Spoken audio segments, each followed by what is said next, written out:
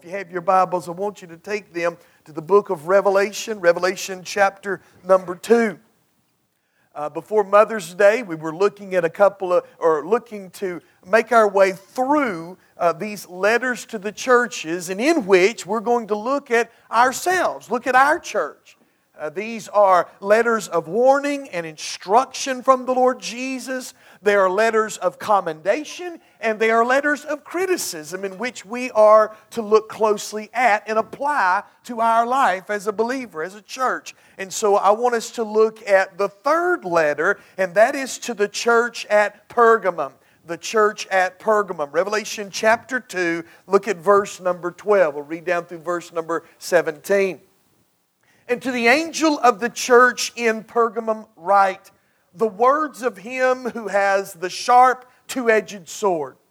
I know where you dwell, where Satan's throne is, yet you hold fast my name, and you did not deny my faith, even in the days of Antipas, my faithful witness, who was killed among you where Satan dwells. But I have a few things against you. You have some there who hold the teaching of Balaam, who taught Balak to put a stumbling block before the sons of Israel so that they might eat food sacrificed to idols and practice sexual immorality. So also you have some who hold the teaching of the Nicolaitans. Therefore, repent. If not, I will come to you soon and war against you with the sword of my mouth. He who has an ear, let him hear what the Spirit says to the churches. To the one who conquers, I will give some of the hidden manna, and I will give him a white stone with a new name written on the stone that no one knows except the one who receives it. Here we have the letter to the church at Pergamum. And I want to talk to you this morning on a church that wandered into worldliness. A church that wandered into worldliness. In J.A. Henty's novel, The Wolf of Saxon, taking place in the time of William the Conqueror in the 11th century, he tells the story of how Wolf the Saxon took a Welsh castle. How he did this was he watched the castle and waited and saw how that nearly the whole army would leave the castle at a certain time to go hunt and bring back food to the castle.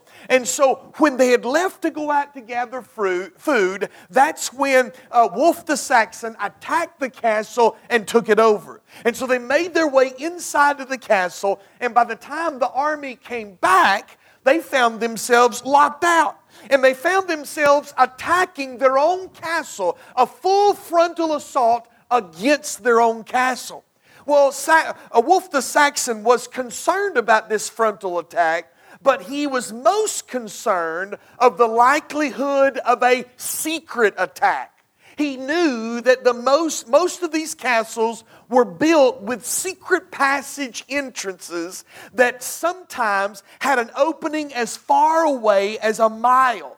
So you can imagine, these guys on the outside, they knew how to get in these secret passageways into the castle.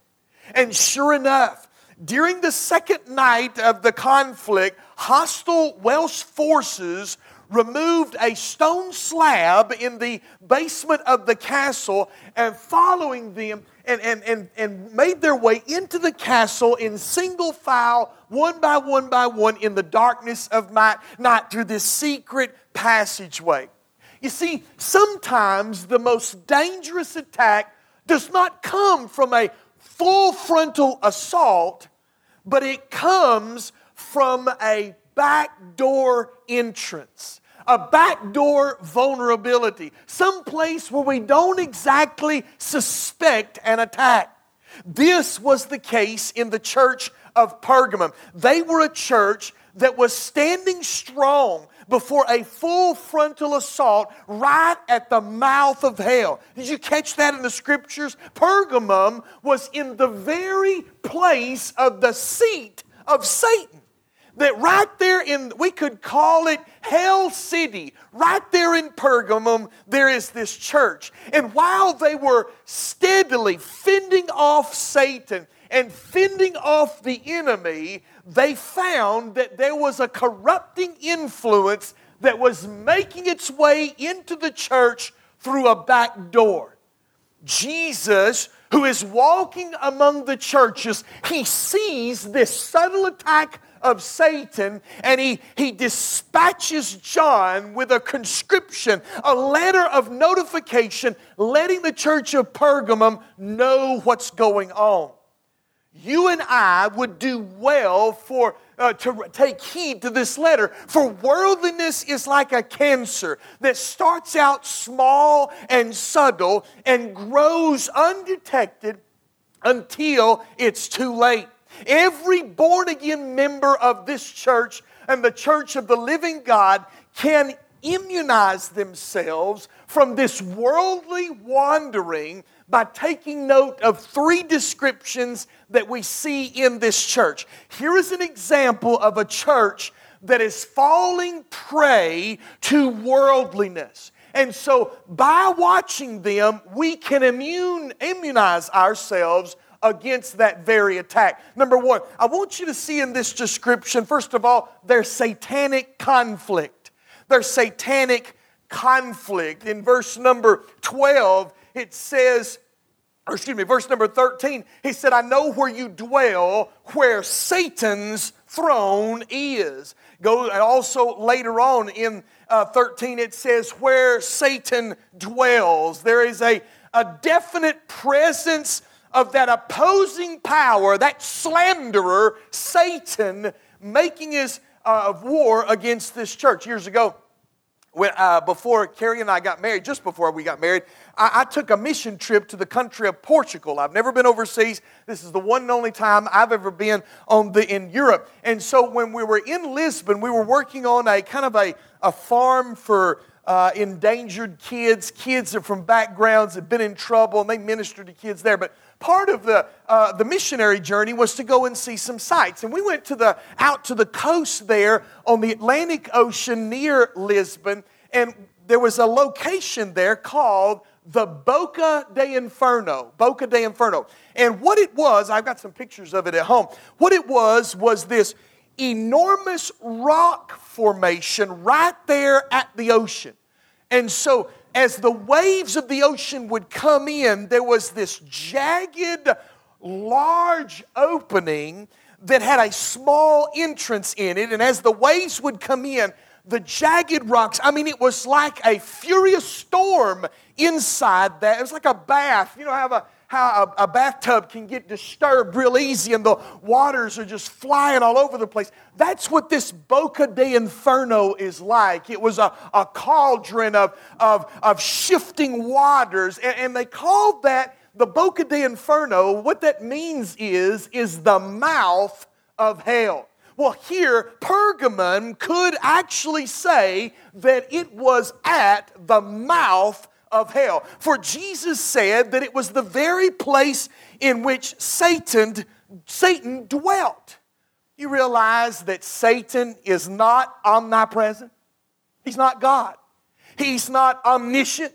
Satan only knows what you tell him. He may whisper in your ear, but he don't know what's in your head. He's not omniscient. He don't know what you're thinking unless you tell him. He's not omniscient and he's not omnipresent. Sometimes we may think, oh man, I tell you, I'm under satanic attack. The devil's all over me. Well, I don't know that you're a priority on the devil's attack list. You may be being attacked by a demon, but the devil himself is somewhere on this planet in a single place. And at the time this letter was written for the church at Pergamum, they were there at the very seat, the very throne of the devil, and at that place the waves of persecution raged high and hard against them.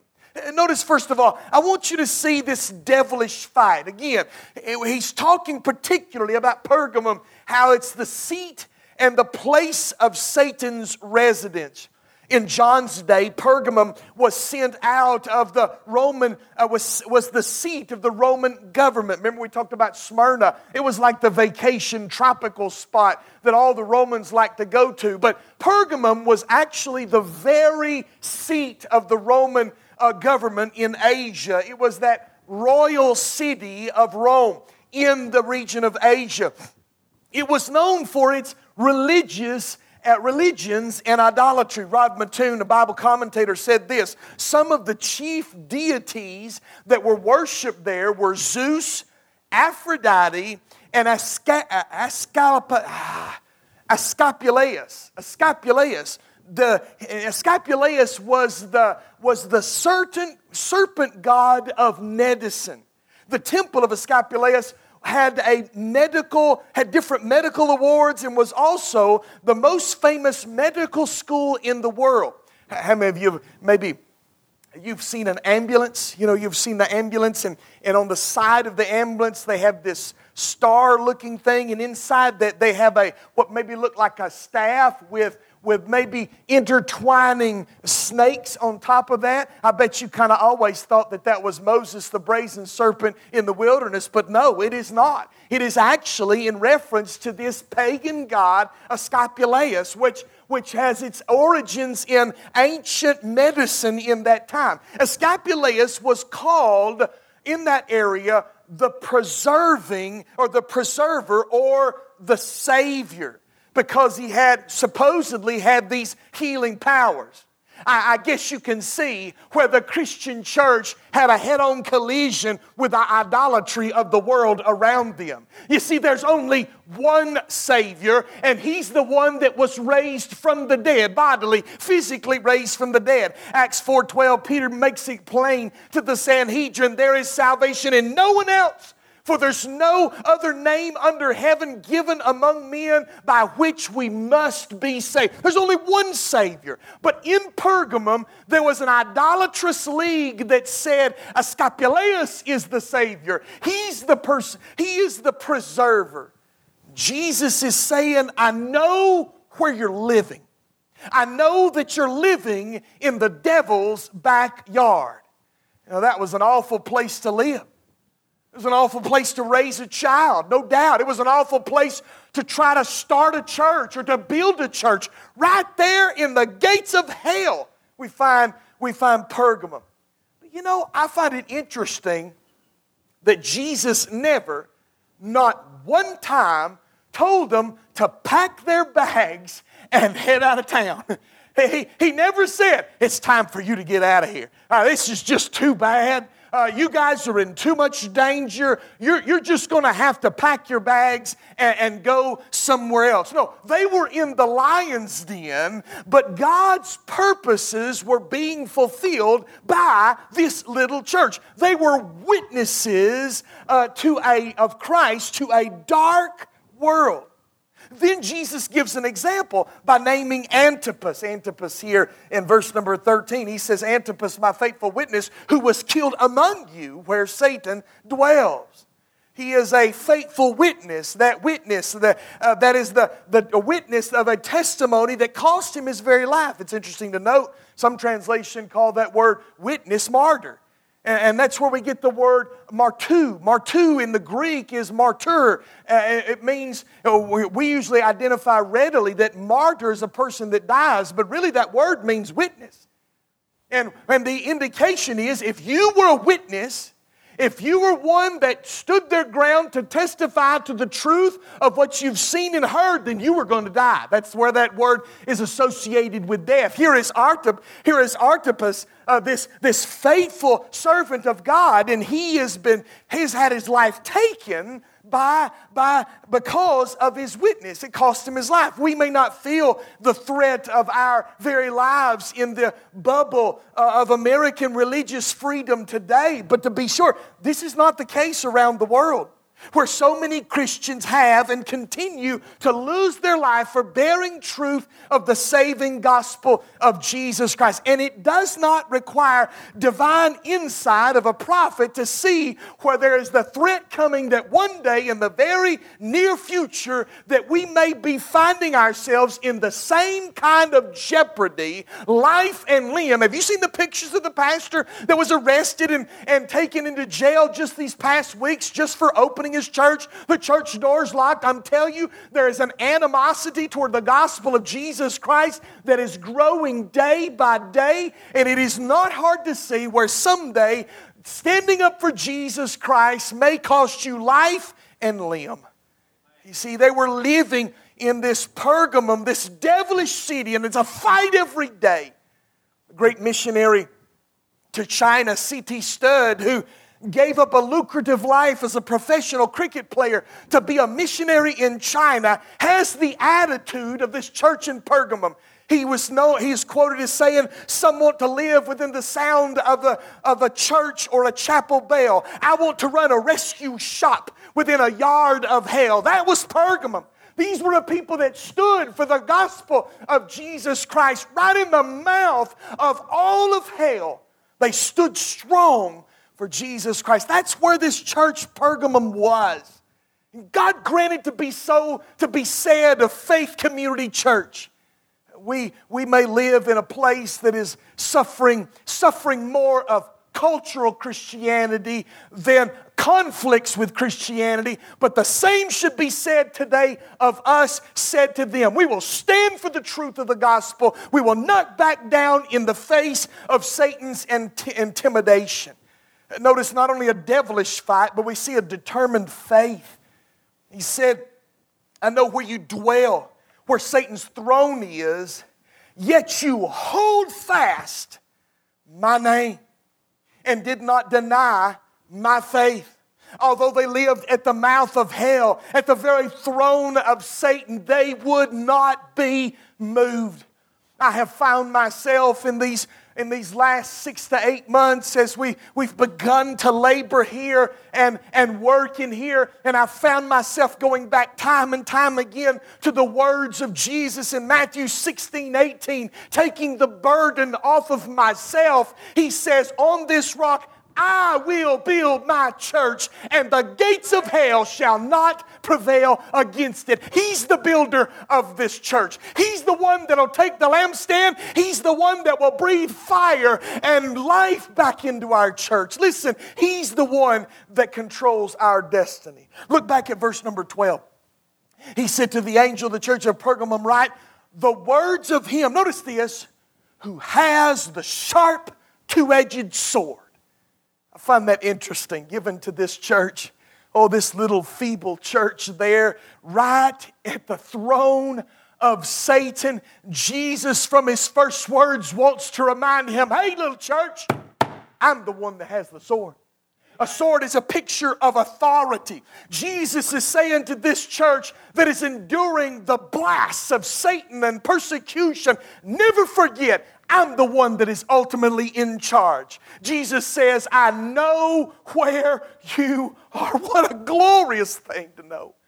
Jesus knows where we are. He knows that we may just be a handful here laboring and wanting to see Him work among this. But listen, He doesn't just gloss over us. He says the same words to us. Faith Community Church, I know where you are. I know where you are. Once again, what a comfort to know that no labor, that no position, no matter how small, goes unnoticed by Jesus. He knows where we serve Him. He knows where we are. Notice in 13, it says, "You are holding fast to my name." Oh, listen. If there is anything for us to hold on that has some stability, it will not be a new marketing plan. It will not be some kind of hopeful people to come in to do certain things and certain aspects to fill certain voids of ministry and helps. No, our hope is not based upon the strength of man. We are to hold fast to that name.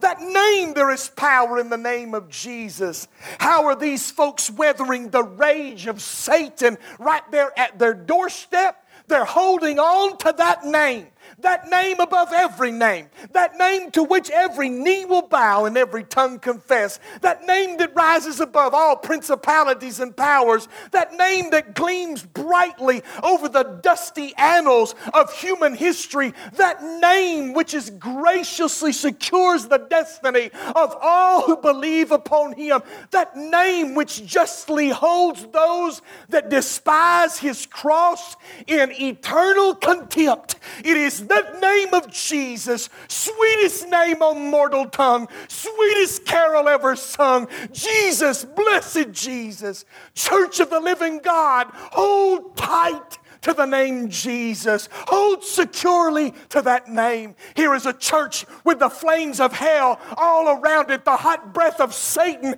at its door, and they cling fast to the name of Jesus. They were in a satanic conflict, and so are we. Jump on my shoulder this morning while we're trying to worship. Does it so many times, doing the best we can, trying to praise Jesus. Satan jumps on that shoulder and says, "Oh, what in the world do you think you're doing? You're a joke. This is ridiculous. You're a joke." Listen, He's the one in control and in charge. He blesses. He takes away blessing. Blessed be the name of the Lord. Let Him have His will among us. Let Him have His will. Let Him do what He wants among us. I'm not going to listen to His lies. A satanic conflict. Also, their subtle compromise. Oh, church, you were doing so good. Church, you're fending off. Man, you're doing such a great job. But as Jesus has done with other churches, He said, "I have a few things against you." Pergamum was well contending with all the frontal assaults of Satan. When Satan hissed, they had the shield of faith. When Satan attacked, they struck out with the sword of the Spirit, the Word of God, the name and person of Jesus Christ. But then Jesus whispers, "I have a few things against thee." He's whispering to the church, "You're doing good, church, but there's something we need to talk about." They're hearing the voice of Jesus. You know, I was listening to a message the other day. Good night. Spoke to my heart so clearly. They were drawing distinction between Saul and David. Saul and David. Saul was always a day late and a dollar short when it come to David. Saul couldn't hear the voice of God. He couldn't hear God speak. Anytime he came to a place, it was always where David was, not where David is. But David had the voice of God speaking to him.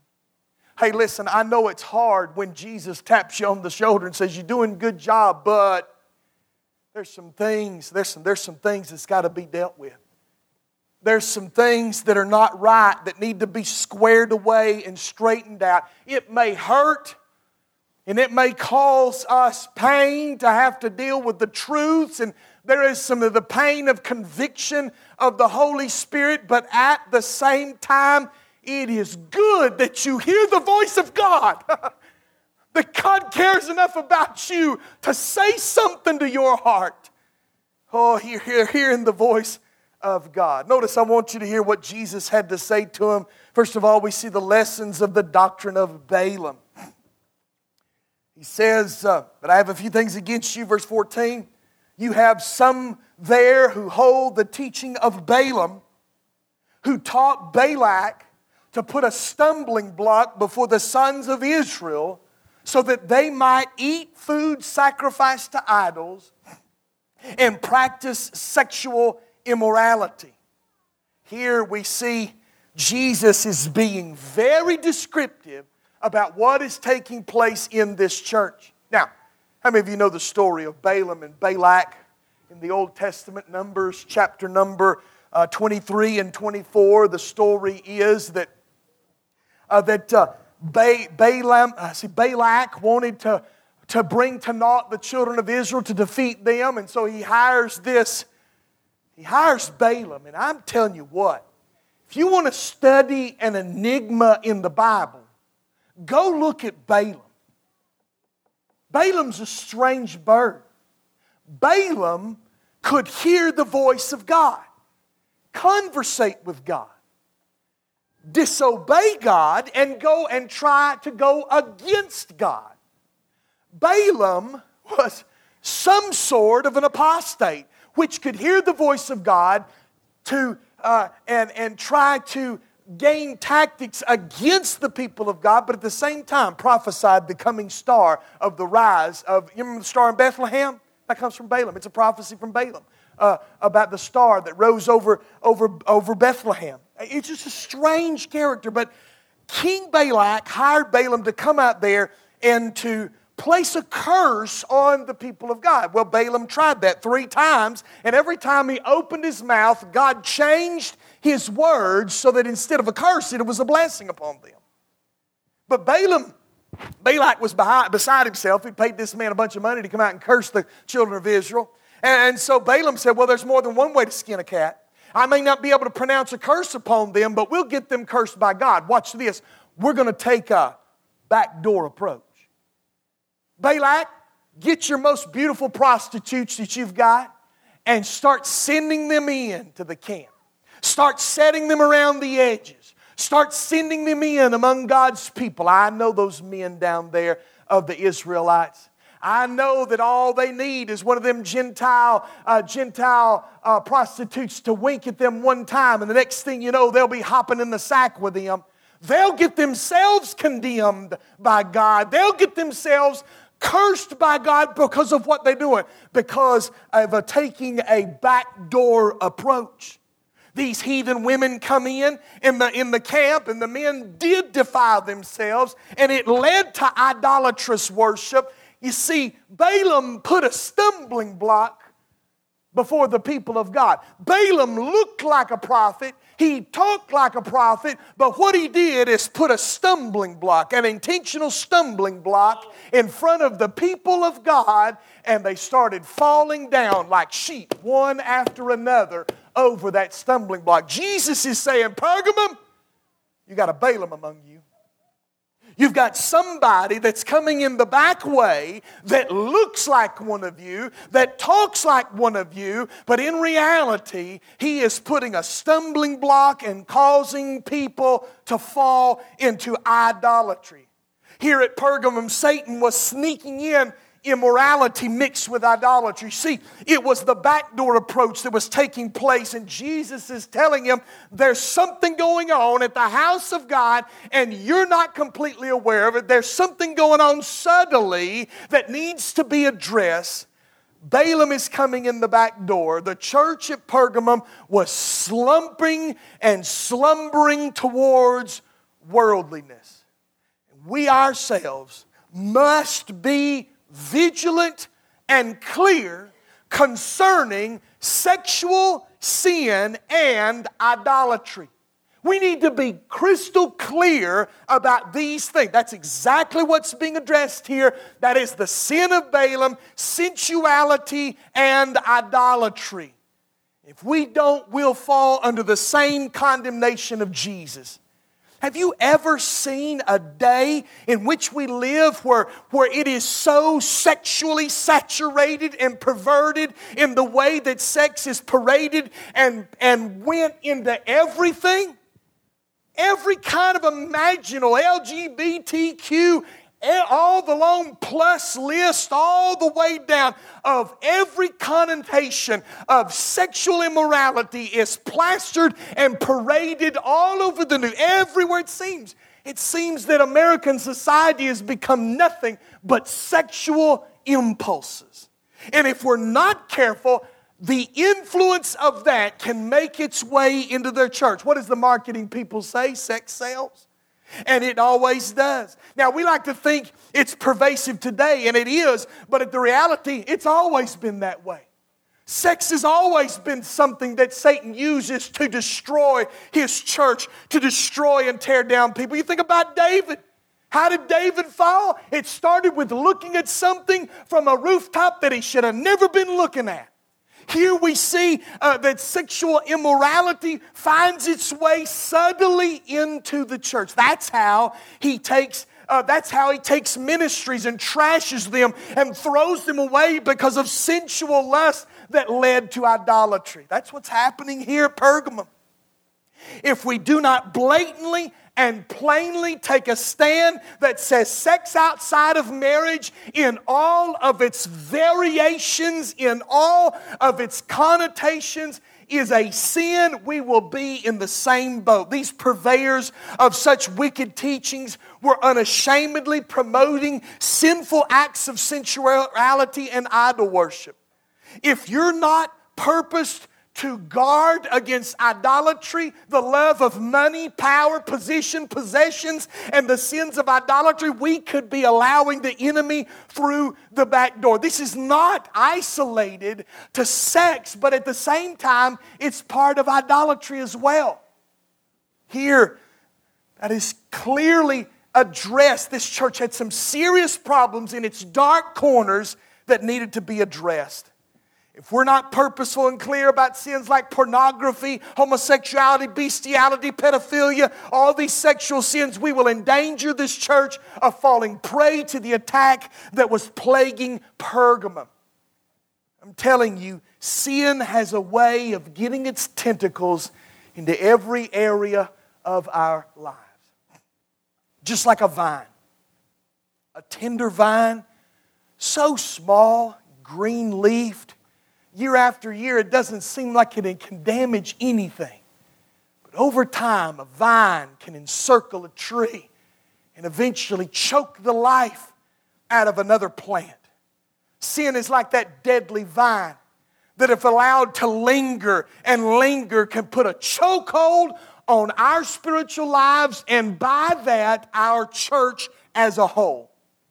Notice, second of all, the lessons of the doctrine of Balaam, but also the license of the doctrine of the Nicolaitans. Now, you remember the church at Ephesus, we talked about the Nicolaitans there. And Ephesus, if we can go back, we can remember that Ephesus hated the teaching of the Nicolaitans. Here he says in verse number 6, yet this you have, that you hate the works of the Nicolaitans, which I also hate. So Ephesus was against that, but here at Pergamum, so also, verse 15, some of you hold the teaching of the Nicolaitans. Whereas the church at Ephesus were saying no to that teaching, the church of Pergamum in its dark corners at the back door were taking in that teaching. Now, what is that teaching? Oh, I told you a little bit about it early on, but the word Nicolaitans means to rule the people. Early Christian writings indicate that this doctrine held that certain leaders had truth that was over and above the Word of God. And that these teachers were going about spreading a doctrine that suggested, since all sins are forgiven, that there is no reason to separate oneself from any practice that brought pleasure to the body. So imagine this. These teachers are going around, and maybe they're in a little coffee gathering at a table at a fellowship, and they're sitting there talking about the Bible, and maybe they get in and around the subjects of intimacy, and this Nicolaitan will say, well, if you put the Scripture and harmonize it together, you can kind of see that, everything that is created in us is God-given. We have the stamp of God upon us. We have desires that are natural and want to be acted upon. And yes, we are sinners, but in Jesus, all of our sins have been forgiven. And there is a separation. Our souls are saved. We're seated in the heavenlies, and our bodies, well, these old bodies are going to go into the ground. So we can make the deduction, since all sin has been forgiven, and our souls is what's important, and maybe we can kind of do whatever we want to with the body. Whatever feels good, whatever attractions and urges that are there with the body, then we're a creation of God. Therefore, we should kind of cater to them, go down that path together. You see the subtle teaching of the Nicolaitans? Paul addressed it. We should not make forgiveness a sin or make a mockery of the grace of God. We are not saved to live licentiously. God demands, God clearly in His epistles, He calls us to live holy lives. We're never going to be perfect, don't get me wrong, but at the same time, we are to adhere to God's Word, to deny the flesh, cleanse yourselves, cleanse your hands, and purify yourselves. Paul wrote, I believe, in Galatians. But they would twist God's Word to make it to say something that it didn't.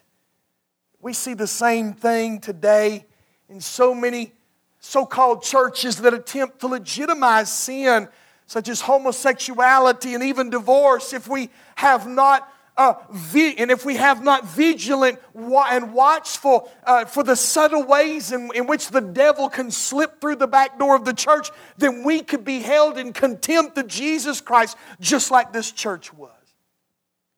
When it comes to the Nicolaitans in our day, they come in all kinds of shapes and sizes. There's one side of Nicolaitan that might say, I've got a rhema, I've got a word, I've got something over and above God's word. You know that word of faith movement. I got something from the Lord, and it's going to be on par with Scripture, and they make some sort of prophecy. Then you have those highbrow Nicolaitans that strain and only see passages they want to see passages and try to mischaracterize Jesus as someone that would never condemn sin, that would always promote and bless whatever chaos that we want to embrace in this life. There's a Nicolaitans, you ain't got nothing to worry about. Hey, we're all forgiven. It's that universal Unitarian type of thing. Jesus died on the cross for all sins, therefore all sins have been forgiven, therefore live as you please, do what you want. Then there's a Nicolaitan on the other side that will take God's word and will make it say more things than are what's there. They will put special boundaries upon special boundaries upon special boundaries and choke whatever spiritual liberty that we have in Jesus Christ and basically put us back under the law. You see, I'm in that tension. I'm in that tension right now. I got friends that are getting so close to that far end of almost license. They never talk about Jesus flipping tables. They never talk about Jesus coming. We're going to find out in a second. Jesus is coming towards this church with a sword of His mouth open, not directed towards Satan, but toward the church. They don't talk about a Jesus like that. They don't talk about a Jesus that flips tables, that calls people snakes, and that condemns sin clearly, publicly. And at the same time, there is a hardline group that I used to be associated with that basically makes a new law in which it's so confining. There's no liberty. There's no grace. Oh, they may say it, but at the same time, if you fall upon that grace, then you are looked down upon. You are gossiped about. You are condemned. There's a road in which we can avoid the teaching of these Nicolaitans who want to rule over the people.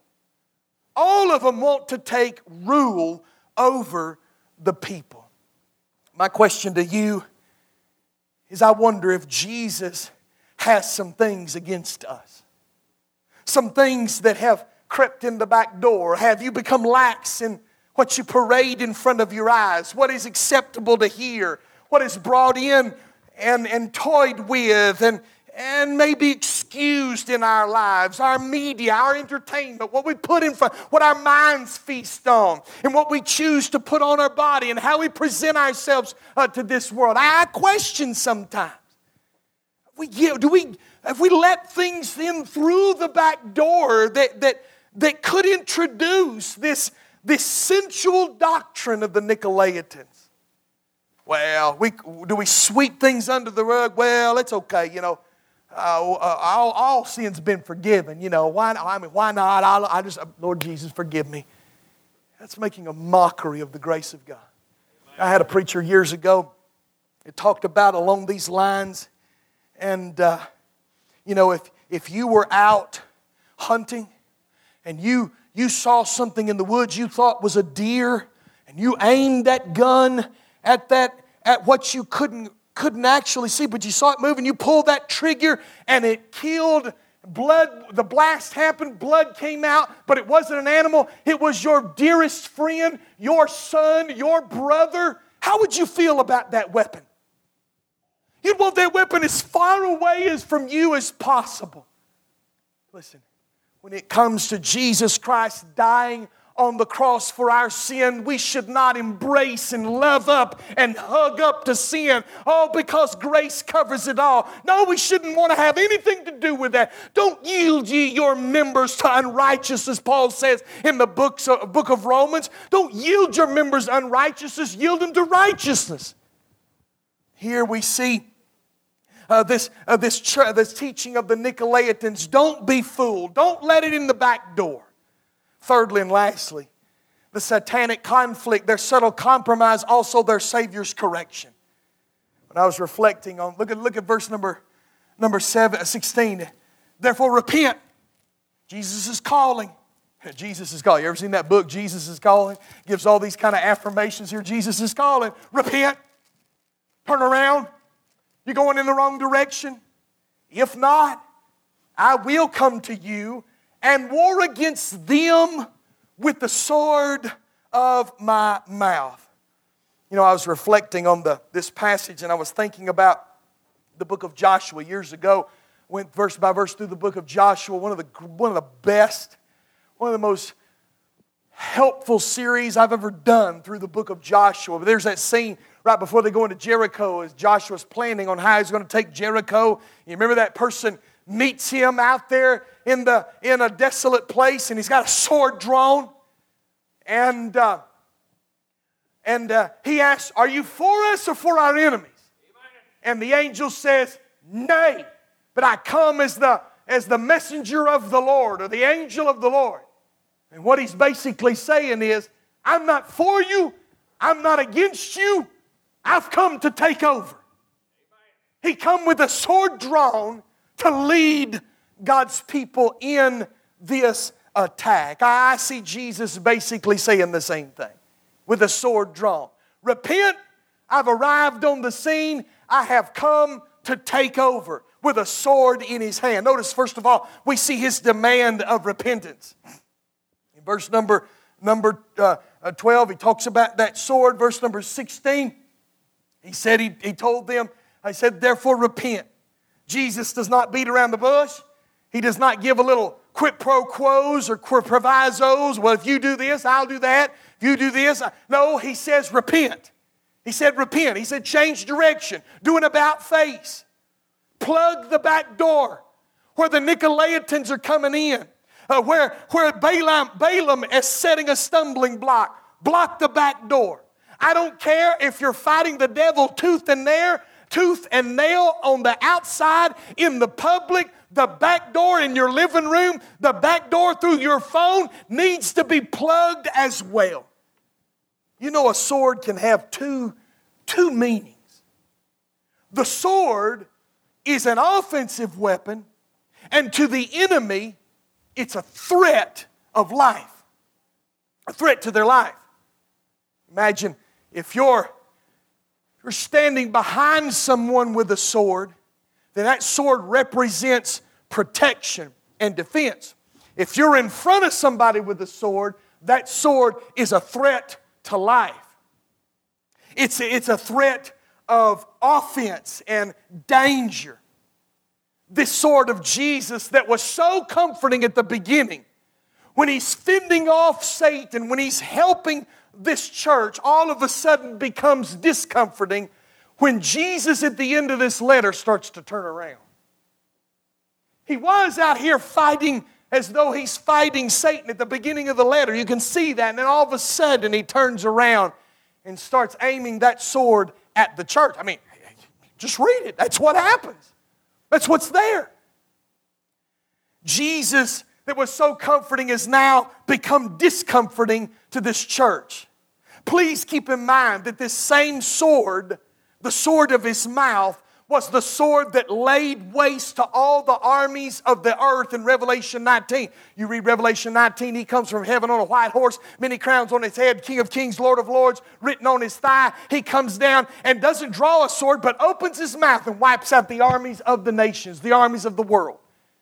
Here he's telling the church at Pergamum, I'm coming for you. I'm coming for them in that church. This is not something to be toyed with. It's serious business. Jesus can well discern the wheat from the chaff in this church. He knows them that are His, and He knows them that are not. The call to every one of us is to repent and trust Jesus Christ. Repent of our sin. Plug the holes. Plug the back doors. Don't let the devil through the back door passages. Fight him on the front, and also fight him in those secret places. Repent and believe on Christ today. Also, this is a declaration of reward. Look at verse 17. He who has an ear, let him hear what the Spirit says to the churches. Hey, if you can hear what I'm saying, if you can hear the Spirit of God, obey. Listen to what He has to say.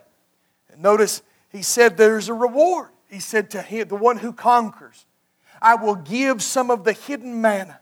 And I will give him a white stone with a new name written on the stone that no one knows except the one who receives it. Jesus is basically saying those that are church at Pergamum, if you'll not only fight the good fight by my name on the front and plug the holes and put out the Balaams and put out the Nicolaitans and get that out of the church, there's a reward on the other side.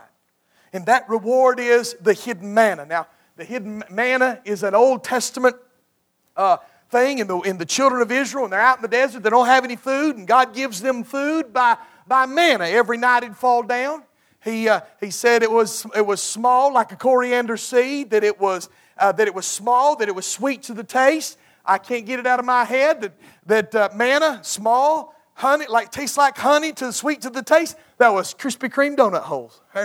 That's exactly what manna was. Krispy Kreme donut holes. But anyway, I digress. And he said He gave them that all through the 40 years. They're eating manna every day. Krispy Kreme donut holes are falling from the sky every day. What a life. What a life. They might have rolled into the new promised land, but what a life. What a life. But during that time, when they created the Ark of the Covenant, remember He said hidden manna. Not just manna, hidden manna. When the Ark of the Covenant was created, Moses put three things inside that Ark of the Covenant. What did he put? He put the budding rod of Aaron. Do you remember the story about all of the people that would have been the high priest? They cut a rod and then they laid them out. And after so many days, whatever rod budded being cut off, it would be a miracle. That budded rod, whoever it was, would be the high priest. That was Aaron's budding rod. You remember that story? That's how Aaron became the high priest. And that stick, that budding rod, was placed inside the Ark of the Covenant. It means new life. Then, what was also placed in the Ark of the Covenant was also the broken commandments. Remember Moses come down, he saw all of them dancing around the brazen serpent, and he dashed the broken law on the ground. All those broken pieces were put down in the Ark of the Covenant. And last of all, what was placed in there was a bowl of this manna. We could actually say this was the hidden manna, deep down inside. In the New Testament context, who is the manna? It is Jesus Christ Himself. Who represents the budding rod of Aaron? It is He who was raised from the grave. Who is the keeper? Who is the holder of the broken law? It is none other than Jesus Christ. I believe our author here is saying, I will give you a reward, and that reward is me. It is me. I'll draw near you, church. You plug those holes. You come thirsting after me. You hang on to my name and purify yourselves. You come after me. I'll give you the secret manna. I'll give you myself. I'll give you my life. Then he mentioned a white stone. White stone. Carrie, you remember when Brother Ken preached on that white stone? Man, I bet it was what, it must have been 2000 to 1999. My pastor preached a message on the white stone. We about clawed the building, or the same text. We about clawed the building down, and oh man, it was crazy. Everybody biting each other on the ankles, waving flags. I mean, it was unbelievable. He preached on this white stone. The white stone has so many meanings in that Greek culture.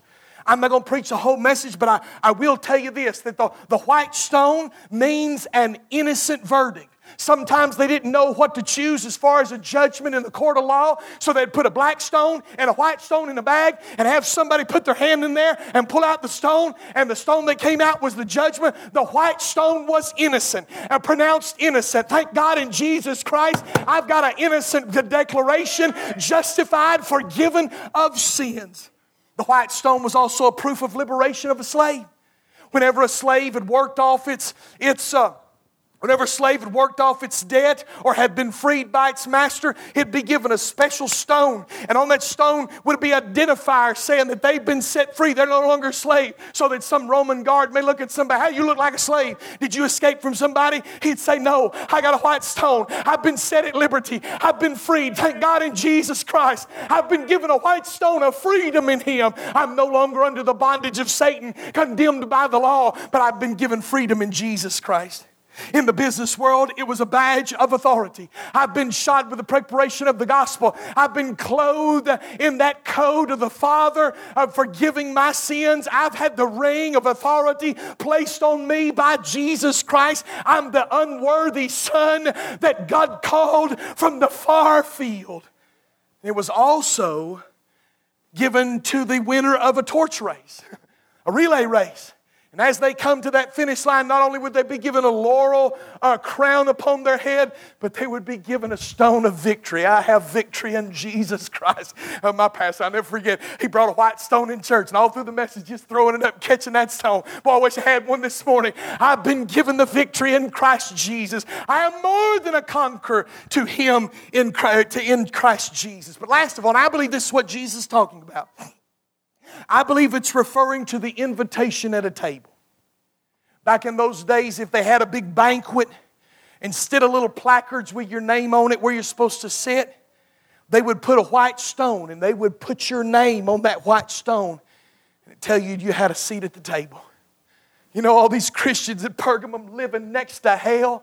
Every guild, every professional organization, every community event wouldn't have anything to do with them. It's like they never got to sit at a table. Jesus says, "Hey, if you overcome, if you listen to my voice and repent, I'll invite you to the table.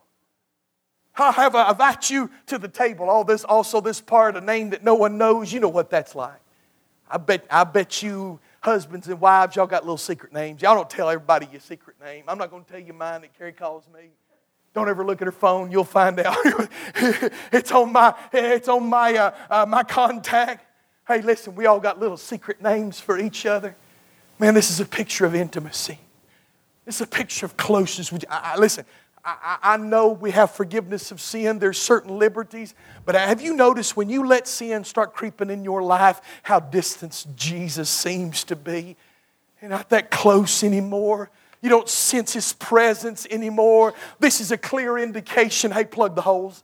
Get it out. Get rid of that false teaching. Get rid of it out of your lives. Get it out of your church. Because if you do, there's a special place of intimacy with Jesus Christ. Going back to our story by that author, you remember the story of Wolf the Saxon? How he attacked that castle and he took it over. But the Welsh people, they knew a back door. And they were going to come through that back door. Wolf the Saxon knew that there was something like that going on. And so they looked all over the basement, down inside the depths of that castle. And sure enough, that morning on the second day, when those Welsh started making their way into the castle one by one, as soon as they turned the corner, gone. Wolf knew exactly where they'd come in and took them out. Listen. We're not ignorant of the devices of Satan. We know where he tries to make his way into our life. Cut it off. Don't play with sin. Don't toy with it. Cut it off. Get it out. We want God to use this place. We want Him to feel at home. When we come into these doors, we want to have the manna. We want to experience Jesus Christ. We want to see His resurrected presence. If we're going to have that, then we've got to close off those back doors, just like Pergamum needed to do. Final thought. While we are vigilant to fend off the frontal assaults of Satan, let us guard against the subtle temptations that seek a foothold into our lives by holding fast to Jesus Christ. That's the element. Listen, I told you what's wrong. Here's what. I told you what's wrong. You need to plug the holes, but here's the problem. A lot of preachers don't tell you how to plug the holes. How do you plug the holes? Get in this book. Draw nigh to me and I'll draw nigh to you. Cleanse your hands. Come closer to Jesus. Draw nigh to Him. What a chastening word to my heart I needed. Draw nigh to Him. Some of us are drifting away like Peter on that boat in John 21. We're going back into an old life. Hey, as soon as we see Jesus on the beach, we need to be diving in and swimming our way back to Jesus. Maybe this message is Jesus saying from the shore, hey, you caught any fish? Have you known my presence lately? If you haven't, come on back. Come on back. Jump out of the boat and make your way back to Jesus. Amen? Amen. Let's close in a word of prayer. Every head bowed, every eye. Let's all stand. Every head bowed and every eye closed. Here's the opportunity for God to speak to your heart. If God is dealing with you about something that has crept in, something 15 years ago that you wouldn't let in your life, that you wouldn't have let cross your path, occupy your mind, it's time to deal with it. I don't want Jesus coming with a sword after us. You deal with God this morning. Don't miss God. Dear Heavenly Father, Lord, we love You. Thank You for the Lord Jesus. God, I pray You'd speak to hearts. Let us confess and let us repent. Lord, I repent. I'm so sorry. I have let things inroad in my life. My heart is cooled. My affections drawn low. My love for Your word waned. Oh God, let me cleave to the name of Jesus once again and draw me close to me. God, do something for me that I cannot do for myself. Invade my life with Your presence once again. Oh God, come. We ask this in Jesus' precious name. Amen and amen.